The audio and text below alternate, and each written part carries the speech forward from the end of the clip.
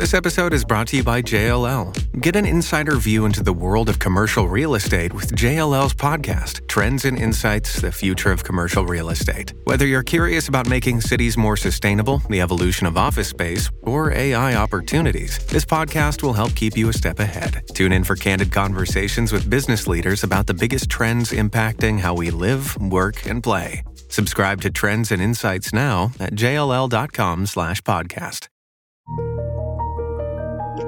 Welcome to Accelerate Your Business Growth, where we're exploring all sorts of business topics. Experts from around the world join me, your host, Diane Helbig, for a conversation where they share their expertise with all of you. Take what you need when you need it. Featured on Inc.com, Forbes, and MSNBC's Your Business, this podcast is recognized as one of the best podcasts for small business, sales, leadership, social media, and more. When it comes to business, Accelerate Your Business Growth has got it covered. And now on with the show. Here we go. My guest today is Kimberly Best. Kimberly is a Tennessee Rule 31 listed civil and trained family mediator.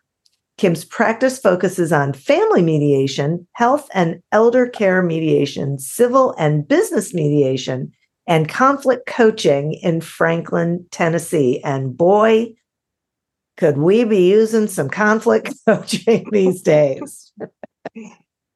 Yeah, there's just a little bit of that floating around, isn't there?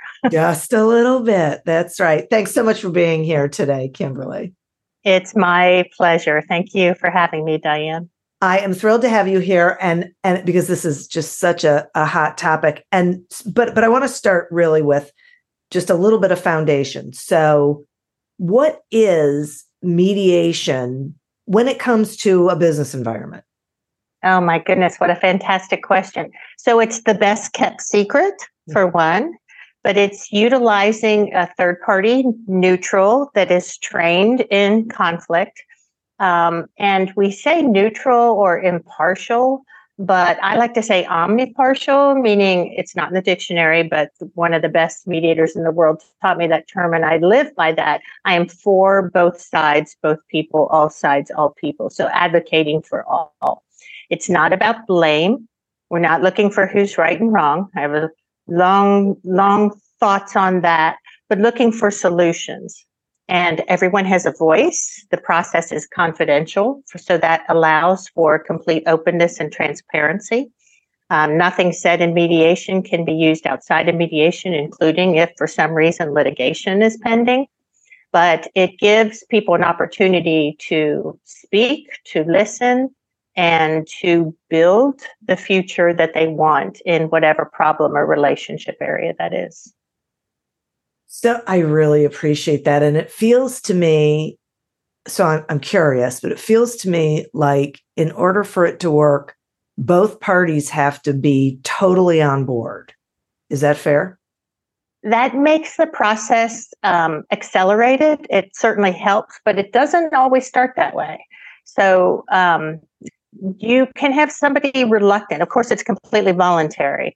Yeah. But somebody, usually one or both sides is a little, what animal are we getting into here because we've never done this before? And, it's about trust building first. And once the process starts, people lean into it. I mean, you just realize it's a safe space and, goal directed. And you're truly being heard. And no matter how reluctant starting off, I can't think of one time I've had anyone stop the process. Wow, really? Yeah. That's great. Mm-hmm. So there's always some type of transformation. I mean, we usually go into a conflict pretty sure of what we want, and so does the other person. So at that point, there's usually two choices. We can do it your way or we can do it my way. And mediation is about drawing a line between those two choices and maybe extending that line and anything else on there, because there's always more than two choices. But in our conflict, it's hard to see how many options we have. It's hard to open to options. And a mediation allows for that to happen. Oh, wow. I love that. I always say most things are not a binary choice, and we need to get away from thinking it's one or the other. It's true. So, True and wise, yes. yeah, if people will listen to it. So if someone's listening and they're thinking about, okay, well, there's some conflict going on in my workplace, what are some tools that they can use when they're actually faced with some sort of workplace conflict? So a mediator's favorite two words are "it depends." And it certainly depends on the situation. But I think one of the easiest things to do, William Ury wrote Getting to Yes. And he says in there that we have to separate the people from the problem. Ooh, so normally when we have a problem with a person, that person becomes the problem. Alice is a problem. She never does this and this. And we can't solve for people, but if we identify what the problem is, I don't like how Alice speaks to me, or whatever the problem is, we can solve for the problem.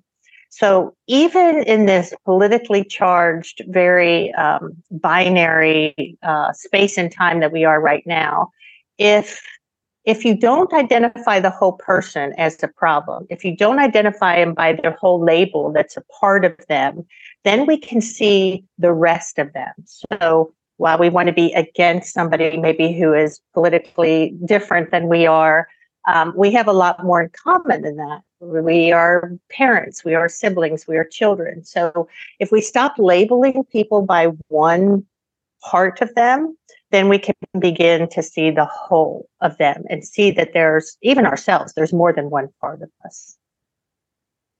So it's looking for commonalities. It's looking for commonalities. It's hearing. I say listen for what's right. Very often when we're disagreeing with someone, we're planning our next rebuttal, and instead of listening, and it's a yeah, but. So we're listening to argue. We're listening to dispute them.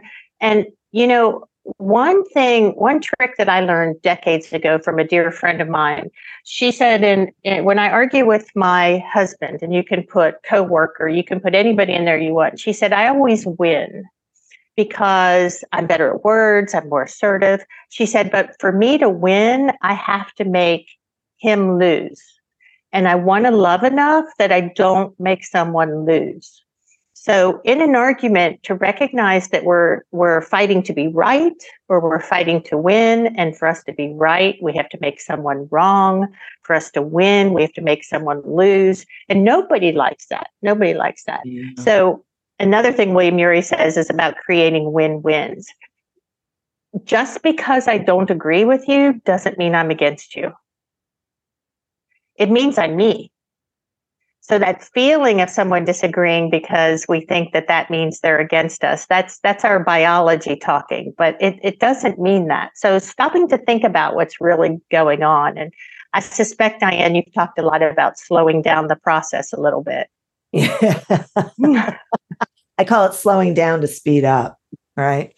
That's beautiful, yeah. Yeah, yeah. I mean, you have to. You have to really just stop from where you are. And for me, take like a giant step back and try and look at the landscape through a different window, through a different lens, so that you can. Exactly. Yeah. Yeah. Because we get so stuck. So I'm curious about your viewpoint on like how conflict actually happens in the workplace. What is going on there? Is it competition? Is it insecurities? What's happening?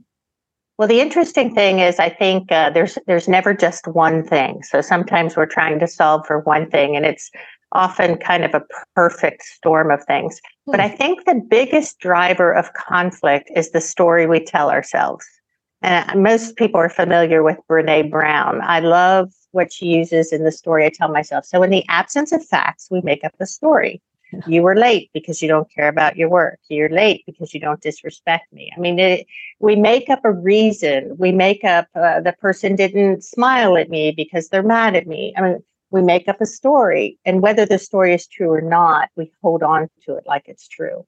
So asking questions to clarify even the story I'm telling myself. And I love to use, if I find myself making up a story, first of all, I recognize that probably what's going on is not what I'm thinking, because there's infinite possibilities of what's motivating the other person. But to be brave enough to ask, and I use this, the story I'm telling myself is that you didn't sit with me at lunch because I stepped on your toes somehow.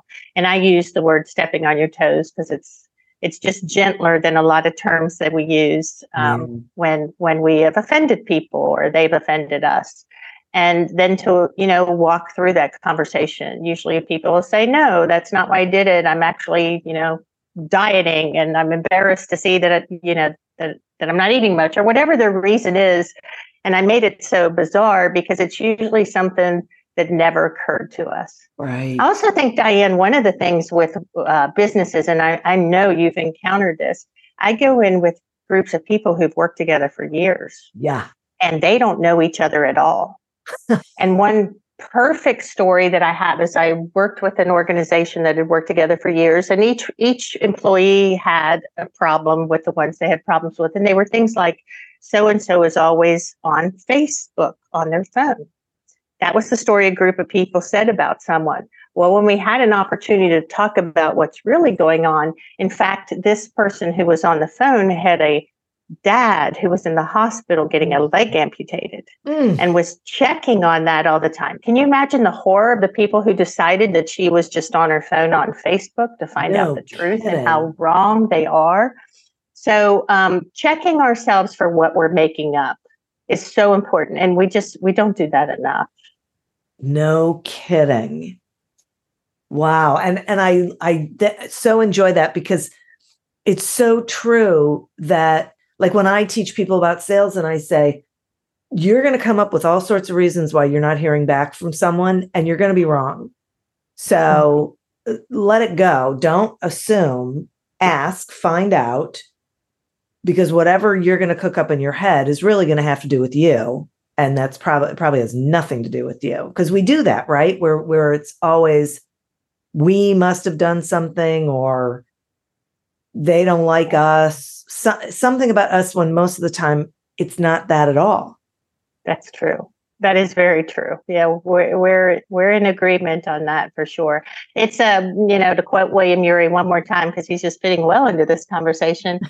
He says the most difficult person in any conflict is the one in the mirror. So before we point the finger at the person across from us, like, we have to look in the mirror. What am I doing? Because we can barely control ourselves, right? Yeah. But we definitely can't another person. And we tend to spend so much time trying to get someone else to be different when what's going on is inside of us. Right. Right. That's right. And what was it I was saying the other day to somebody about, I know it was. I was in a board meeting. Assume the best instead of assuming the worst, because that's what we do as humans. We automatically go to the worst, but turn it around and assume the best. I'll bet that would have a big impact on workplace conflict. That is definitely a good tool. A good, give the benefit of the doubt is another way of saying that. Yeah, no, that's definitely a helpful tool as well. Yeah, if people can do it. Right. It takes practice. So it does. And when I heard you say that, the one thing I was thinking about is, you're talking about this, how kind of hard we are on ourselves and other people. And I learned at one point, I can't remember what book right now, but the point was to talk to yourself like you would talk to your best friend. I mean, it just comes down to respect in a lot of ways. Because if we could talk to other people the way we would talk to, a neighbor or somebody we respect and care about, if we could make a practice of that, I think we would find our conflicts would change. It's us. It's our mirror. It's how we show up. It's who we are. Those are the things that, not that everybody's going to like you, because I always say there will always be haters, and that's okay. It's just okay. Uh, but to be committed to what kind of experience am I committed to causing in another person, my interaction with this other person, what do I want that to be like, and be purposeful and intentional on how we interact with other people. And I think we might find a lot of times we'll get a better response than we would have thought just going on in randomly. My name is Cindy Burnett, and each week I interview at least 2 traditionally published authors on my podcast, Thoughts from a Page. We talk spoiler-free about their books, so you can listen whether you have read the book or not. And then we delve into things that you most likely won't hear about anywhere else. The importance of the cover design, why they included various aspects of the story, personal details about both the books and the authors' lives, and so much more. You can find the podcast on every major platform and learn more about it on my website, thoughtsfromapage.com. Thanks so much for checking it out. Do you love news about LinkedIn, Indeed, Google, and just about every other recruitment tech company out there? Hell yeah. I'm Chad. I'm Cheese. We're the Chad and Cheese Podcast. All the latest recruiting news and insights are on our show. Dripping in snark and attitude. Subscribe today wherever you listen to your podcasts. We out. So what would you say to someone who, I'm gonna do something sort of situational. There's 2 employees, they're working together. One of them consistently just wants to engage in conversation where the other one really needs to focus and concentrate. And the one who needs to focus and concentrate has tried several different ways of sharing with the first person that this isn't working for them. But the first person doesn't seem to care, just, pretty much says, good for you, and I'm going to continue to talk. How can someone, because we can't affect other people, changing other people, I get that. But are there certain, communication tools or skills that someone can adopt that can help them in a situation where, outside of mediation, because this is feeling like something that could really use mediation. Mm-hmm. That's exactly what I was thinking. Right? Yes. Yeah. Well, there's mediation. Yeah. Because the beauty about mediation is you get to I always have a conversation with each person separately. What's going on with you? What's driving this? Because it's never the action itself. There's always an underlying interest or need. And I can find that out speaking to them separately. You probably couldn't if it's somebody you work with. I mean, I can imagine going, I hear you always wanting to talk, and I'm not sure you've heard me say that I really need to focus and concentrate. Tell me what your need is under that. Like that's just probably not going to happen. I mean, it's beautiful, but it probably wouldn't happen. There is something called nonviolent communication that a lot of people have heard. When you do this, I feel this. So when you're talking all the time while I'm focusing, I feel disrespected. I feel rushed. I feel pressured, whatever it is. Those are the kind of conversations that people can relate to. But again, it's a practice you have to learn. It's not what we naturally do. I found by far most people are avoidant. And then we harbor all this resentment because, geez, I told you once. Really bad news, we usually do have to tell people more than once. Yeah. And sometimes many times. Having a side conversation is like, I feel like I've asked for this a couple times. And always a positive. I appreciate that you're trying to be friends. I do like to hear you when you talk about blah, blah, blah. But when I'm working, I really need to have some focus time. The compromise in mediation is there any desire to have space outside of this time for conversation? What other options do we have besides me enduring you? And Diane, your scenario was beautiful because I think it's true for a lot of people. They're enduring something that they don't like and resenting that at the same time because we don't have the tools to ask for something differently. Or we feel like we've communicated, but If communication is both saying and receiving it. So if you're saying it and it's not being received, is there another way to say it? Right. Yeah. And so then you just feel like helpless.